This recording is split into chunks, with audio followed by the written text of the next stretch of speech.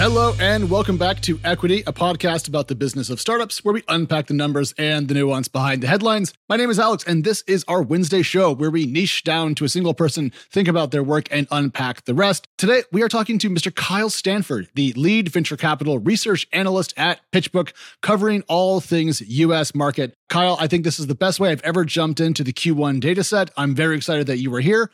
How are you? I'm great, can't complain. Again, just it's actually sunny outside in Seattle. So what a way to start the day off. If it's sunny in Seattle, Microsoft stock goes up by 5 points, right? Isn't that how that works? That's what I heard, yeah. Hey, okay, good. Well, if you own Microsoft stock, congratulations. Kyle is someone that I have emailed with and quoted ad nauseum over the years, so it's great to have him on the show. PitchBook, if you don't know, is Kyle, I'll just let you do it. What's PitchBook? PitchBook is the leading data and technology and research provider for the private markets and public markets. Yeah. Wholly owned by Morningstar.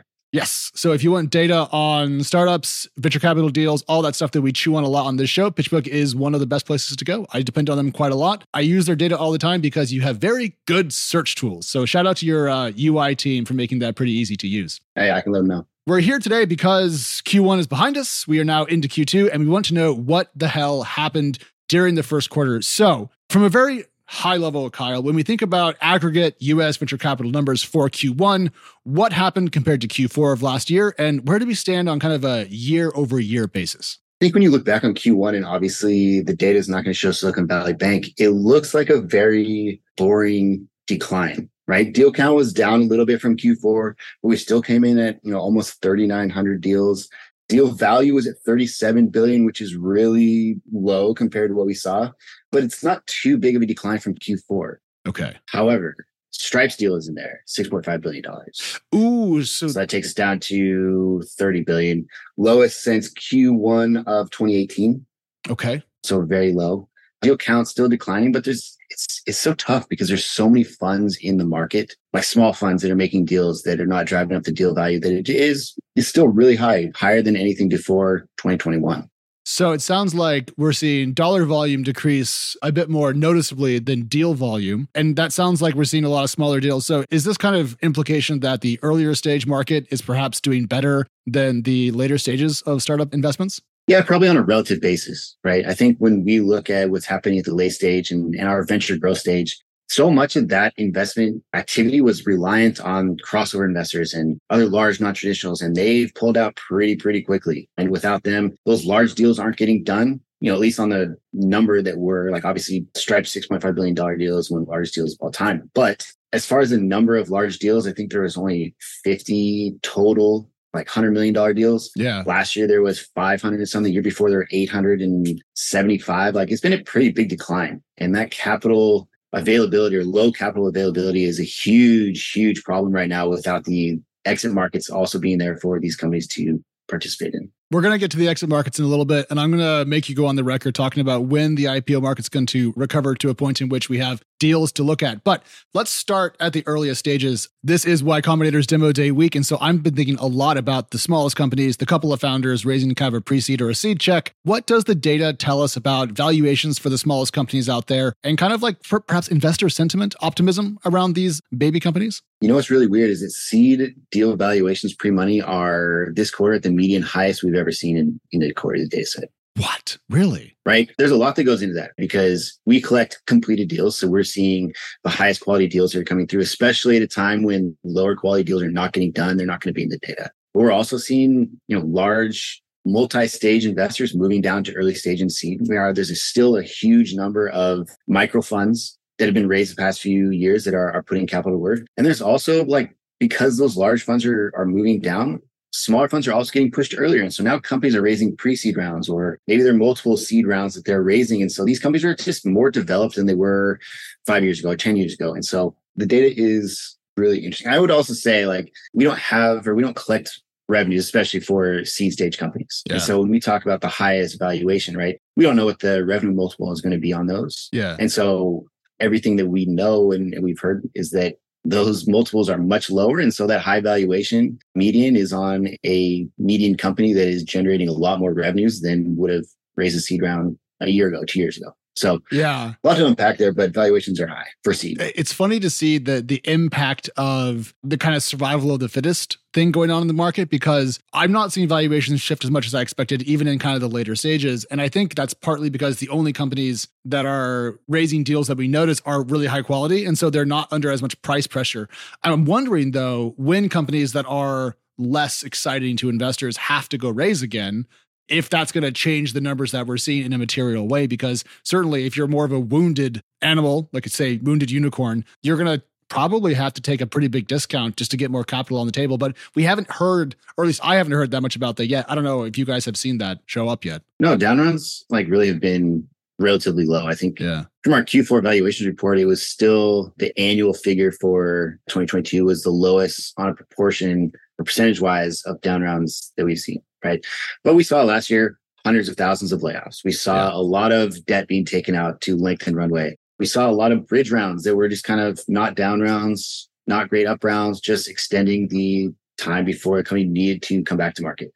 So we haven't pulled the down round data for Q1. That'll be in our valuations report. But I would expect like there's got to be an uptick. I think Q4 was a little bit higher than Q3 last year. Q1 will be a little bit higher.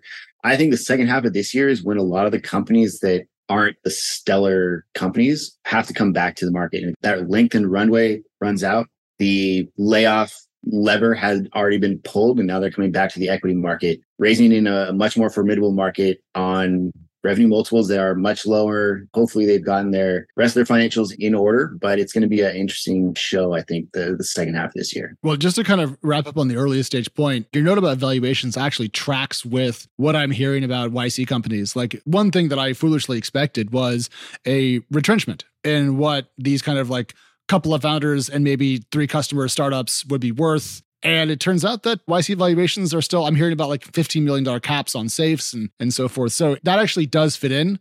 I'm just surprised at the durability of optimism while everyone else seems to be worrying about the economy, geopolitics, inflation, interest rates, and the earliest stage seems to be fine. So I guess it's good. I just a little surprised by it. Yeah, I don't see any reason why you wouldn't be, or why we wouldn't be surprised, right? I guess when we look at it, right, though, these seed companies are 5+ years away from the public markets, even the successful ones. Yeah. They are as insulated as possible. These venture investors, like their job is to put money to work, right? And so they need to be smart about it. And if they can find, especially these large multi-stage firms that have scout programs, that have small seed funds, that have investors everywhere knowing everything about what's going on in the market, they can probably feel really comfortable about what they're sourcing from a quality standpoint. Yeah. And they have the money to back it up, right? So it's these weird metrics where there's weird ideas of what a seed investor is completely changed. Yeah.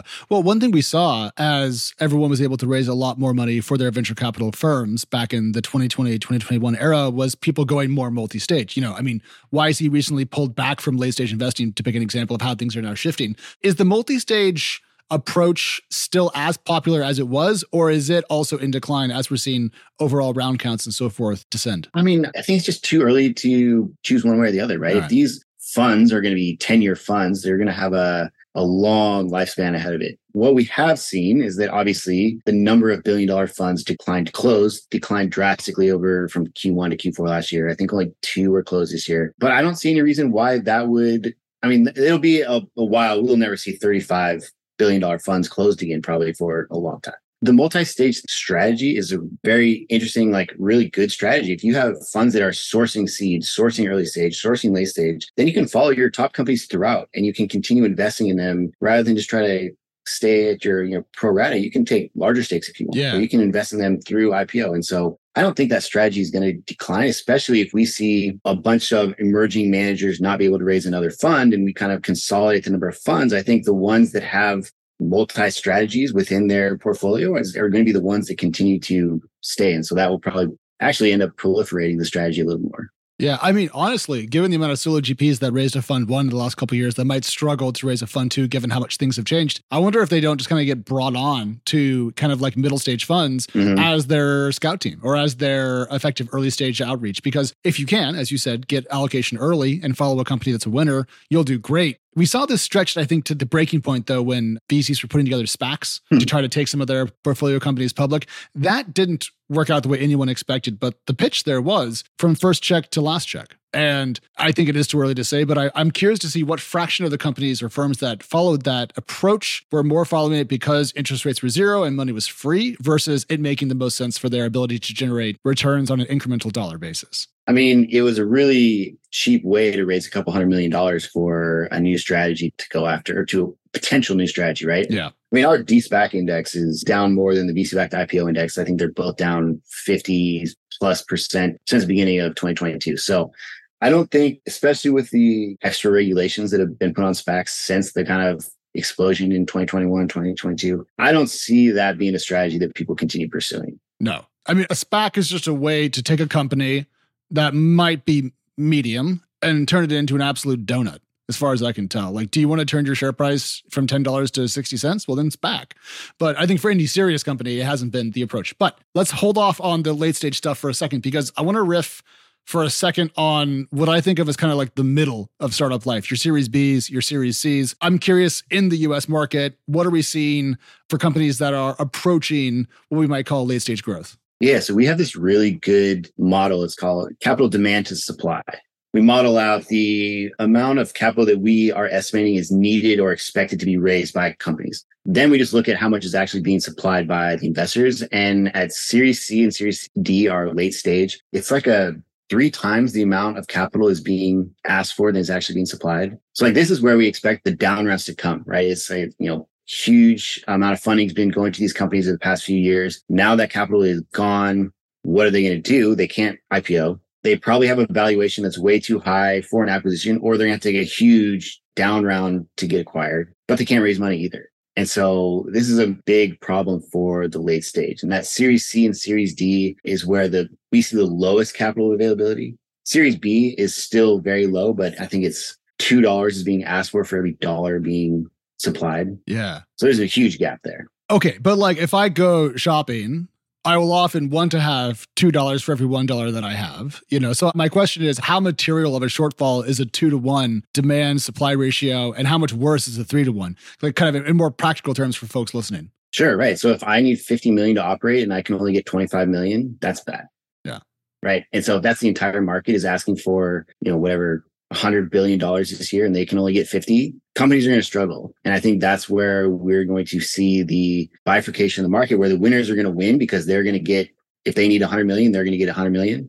And the companies that are struggling and need 50 million to operate are going to get offers for 10 million in a huge down round, or, go out of business. I mean, if you need 50 and I offer you 10, what is that? 6 months of runway? Like, I mean, that's a brutal number. Yeah, right. And so it's either a major pivot, that's a lot more layoffs, that is basically capital to sustain rather than to grow. And that's not what VC is predicated on. So yeah, that's when you get in some other, RIP buyout firms might come in and be like, all right, we'll supply some capital, but we're going to take 50% of your company and we're going to restructure it, and we're going to roll it into one of our other platforms and go that route. So I think that, 2-to-1 or the 3-to-1, especially for those, later stage or venture growth companies, is pretty big discount. And like, to juxtaposition that, like in 2021, people were asking for 100 million and they were getting 110 million. Right. And so it's like, all right, great. Now we can grow. We can hire a bunch of people. Exact opposite now. I mean, I was hearing about companies that were raising 2 and 3 times in the same year because they would finish a round and then people would roll up and be like, cool, do you want to raise your Series C now? Because here's a check. I mean, it's just amazing to me how when things were the most expensive, people were willing to buy the most. And now that things are much cheaper, people don't really want to buy it. And I know there's other things going on to make that happen, but it always makes me giggle when there's less capital available and prices are cheaper, because you would think it would be the other way around, even though that's not really how supply and demand works. Yeah. But before we move on to the really late stage stuff, we talked about Bs, we talked about Cs, talked about Ds. Any notes on Series As out there for startup founders that might be looking to leave the seed range and kind of go into the lettered rounds? Yeah, I mean, A's are tough too, right? We've seen valuations, the median valuation decline significantly there. So now you're looking at seed median valuations that are continuing to go up, and A's that are coming down, and that creates problems trying to raise a new round. Capital is still there. Probably if we look at the number of funds that were under 100 million raised the past few years that are targeting seed A around there. Yeah. There's still a lot of capital. I think everyone gets stuck on the top line dry powder figure that we put out of $300 billion, which is great. But the more important thing is that there's a huge number of funds, unique funds that are down in C and Series A. And so there's still capital there for strong companies, but it's definitely the benchmarks for raising are much higher than they were, in 2021, 2022. So I think that just shows that investors are being much more cautious, probably a little too cautious because they were over exuberant in 2021. But I think that's the natural market cycle. Yeah. Well, everyone who's had a big night out always says they're never going to drink again, and then might take a couple of days more moderately before they get back to it. Hair of the dog, right? Well, I tried that for a couple of years. It didn't quite go as planned. Looking at the later stages, though, I want to talk about this because it brings into account the exit market, which you and I both know has been garbage for the last 12, 15, 18 months. M&A doesn't seem to be super active. There have been some headline deals announced, but they're kind of tangled up in antitrust quite often. The IPO market is zero, and SPACs are over. Private equity is active-ish, but not quite as active as I expected. Does that change this year, do you think? Do we get to IPOs by the back half of 2023, or is it going to be another, honestly, boring year of waiting for stuff to happen? It'll probably be a boring year. I don't see any reason to believe. No. I know, right? It's not going to be any reason to believe that the IPO market is just going to miraculously change, right? What's going into that? All right. The Russia-Ukraine war on the outside. Okay. That's still going on. Yeah. Inflation. All right. That's still high and being a little more temperamental than everyone wants. Interest rates look like they're going to keep rising. Like that's all the things, or not all of them, but a lot of things that are increasing the uncertainty for investors. And especially if you're talking about investors are now looking or putting a premium on positive free cash flows and like actual potential profitability metrics, when many of the unicorns have been built on the grow at all costs. Yeah. Right. And so flipping that switch back to, well, let's just get our stuff in order is not a 6-month or a year process. That's a longer term business model shift. Yeah. And so I don't see any reason that we can expect public market investors to look at some high cash burn,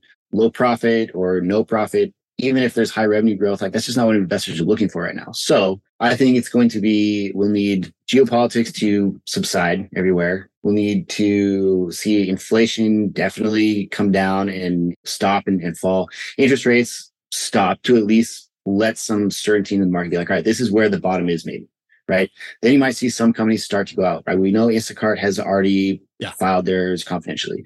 No one wants to be the first, and it'll probably be more than a couple that is going to really turn on the spigot, I guess, right? So I think it'll be 2024 before we see any real movement from VC-backed companies going to the public market. I mean, that's depressing as hell, but I don't disagree. I mean, Turo's kept its IPO filing hot. They filed all the S1As. We know that Reddit and Klaviyo are in the wings somewhere. Instacart's in there. But, you know, if you're waiting for inflation to come down and interest rates to stop rising, you're almost ironically waiting for the economy to suck, right? So like, it's kind of like, did we have to go through this economy sucking to come out the other side to have IPOs? Because if that's the case, it could be the back half of 2024 before we get real IPOs. Well, I mean, what we need is we just need public market investors that are going to be willing to take on these probably high cash burn companies again. And that is going to, you know, they need to have some certainty in the market, right? And if no one knows what's going on, no one wants to touch. You've seen what our VC-backed IPO index has done over the past year and a half. It's down 60%. Yeah. Right. If those are the typical companies that we can expect to come to market, they're not going to receive a lot of interest from public market investors right now. Yeah. So there's a lot of other places for those investors to put money for a short term and have it pretty liquid whenever they decide they are ready to look at these, you know, tech companies again. But tech is not, you know, the darling of the public markets right now. And so I don't see any reason why this year will shift that. You know, part of this to me is, and this is going to come across as slightly mean, but like a fair comeuppance. Like if you look at Lyft's stock on a price sales basis during its history as a public company, for some reason, it was priced at like 10x revenue a little bit ago. Now it's worth like 0.8, 0.9x trailing revenue. And the market just seemed to have accidentally valued a lot of companies, not just a little bit wrong, but incredibly wrong. And so working through that will take time. It's just a bummer for companies that probably would have been okay and weren't too crazy, but are now stuck in a market where they're being placed in a box with companies that got super exuberant and over their skis. And I just feel for those founders who are doing fine, but that's no longer good enough. If that makes sense, Kyle? Yeah, no, it does. I mean, we actually pulled, you know, a chart that looks at for our VC-backed IPO index, which is going to be the best proxy to venture right now, looked at the price to sales ratios of those companies. And you can see in like basically right after everyone became comfortable with the new mechanics of what was going on when the pandemic started, those price to sales just shot up, and that took valuations along with it. And now they're back down to a very, you know, minimal multiple. And so even, those companies that are still growing or they're, hey, we hit our benchmark that we set out at the last round, are not going to get the valuation that they thought they were at that time. Yeah. And so that valuation, if there's valuation was too high before. Now it's going to be a relatively small step up, not what they're expecting. And so what everyone did from valuing companies after the pandemic, whatever the reason was, is now making it really difficult for companies to come in and raise on terms that are beneficial for them. And so that makes, raising, it's a whole new category for companies that are just trying to survive and grow. Now they have to deal with all these pricing problems too. I really think that what we should do is we should get some really sad, like dirge organ music to play in the background of this entire episode as you and I just go through all the bad news. It's dark and ominous tones. Right? Yeah, like something you expect to see in like a creepy Gothic cathedral. Let's try to do something a little bit happier, just for the sake of it. I want to talk about sectors a little bit. FinTech has had a rough 2022. Is there any bright signs in the world of FinTech that have caught your eye in the early look at the Q1 data? I mean, nothing in particular. I think it's so difficult, right? Because all these sectors are struggling compared to what they were doing in 2021. Yeah. In FinTech in 2020, 2021, buy now, pay later was huge, right? Only Apple's doing it, I think. So that's a bright spot for Apple, but not for all the companies that are trying to build this business model and actually grow in the public market. Especially FinTech, though, is such a broad category, right? You're going to find little segments within it that are very, very strong. So those are in there. It's not something that I have dove into from my perspective yet, though. And we would consider bright spots inside of FinTech. Obviously, crypto must be blowing up right now.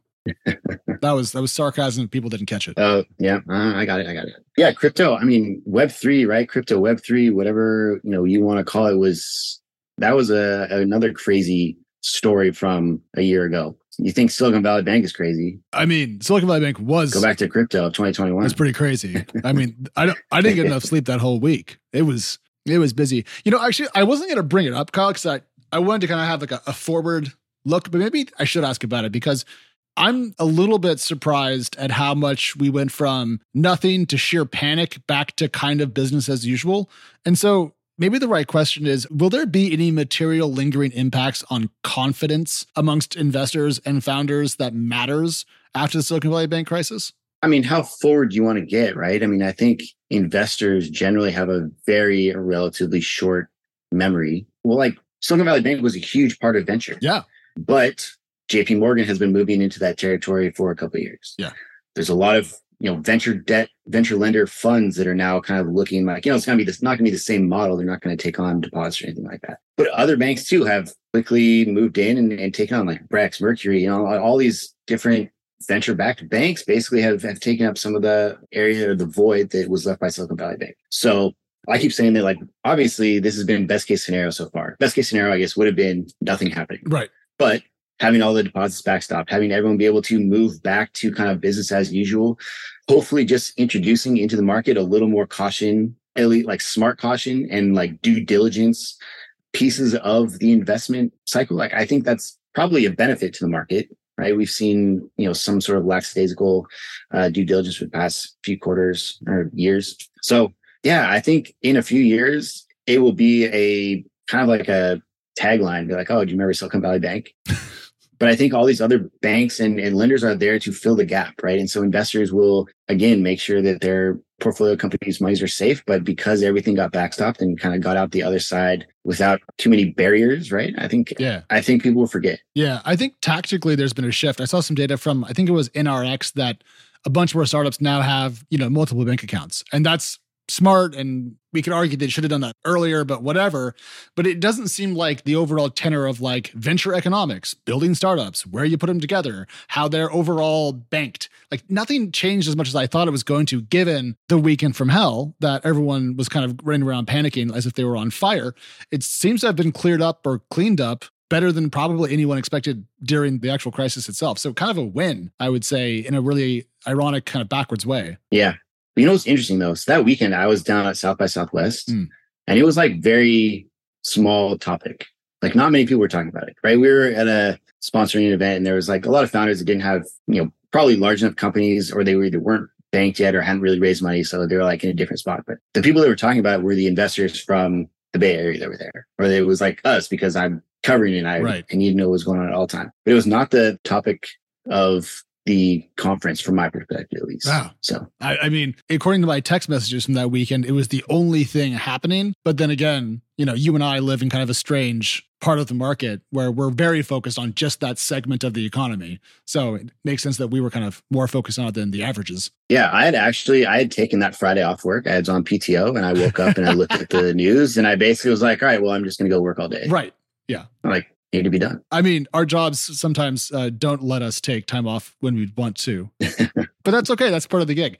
About yourself, before I let you go, thank you for the Q1 dive. I'm looking forward to getting my hands on all the data as always. But when I was creeping on your LinkedIn, prepping for today's show, I noticed that you are a CAIA, which was an acronym that I had never seen before. And so I'm curious, just if you could define it for the audience and tell us why it matters. Yeah, so that is the Chartered Alternative Investment Analyst Charter.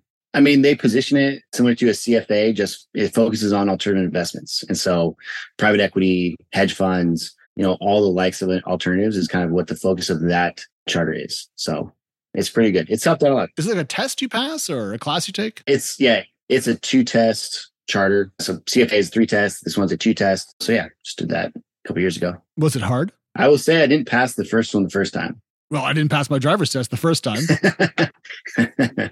So because I am guest hosting for Natasha Mascarenhas on this Wednesday show, I'm going to take a page out of her book and do what apparently we call the fun little get to know your guest lightning round questions to wrap up. So I didn't write these, by the way. I'm just going off of the team idea doc. So what, Kyle, is the best advice you've ever received? Probably just like work your ass off. Yeah. I mean, that's difficult, but I think it's one of those things where if you have a passion and you work your ass off, you can do it. You can get to it. You can get to a point where everyone else is like, wow, damn, that person, they know what they're doing. They know how to work hard. Well, so I think that's something that received even just at PitchBook from my boss. I was just like, he's like, I don't know how to do that. I'd be like, work your ass off and do it.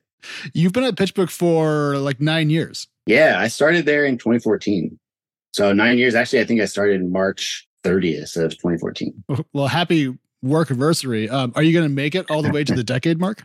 Yeah, I'm just chugging along here, Yeah. I joined TC, I think in 2013 for the first time. So when I read that about you, I was like, oh, we've been doing this for a while now. Made me feel a little bit aged. Yeah.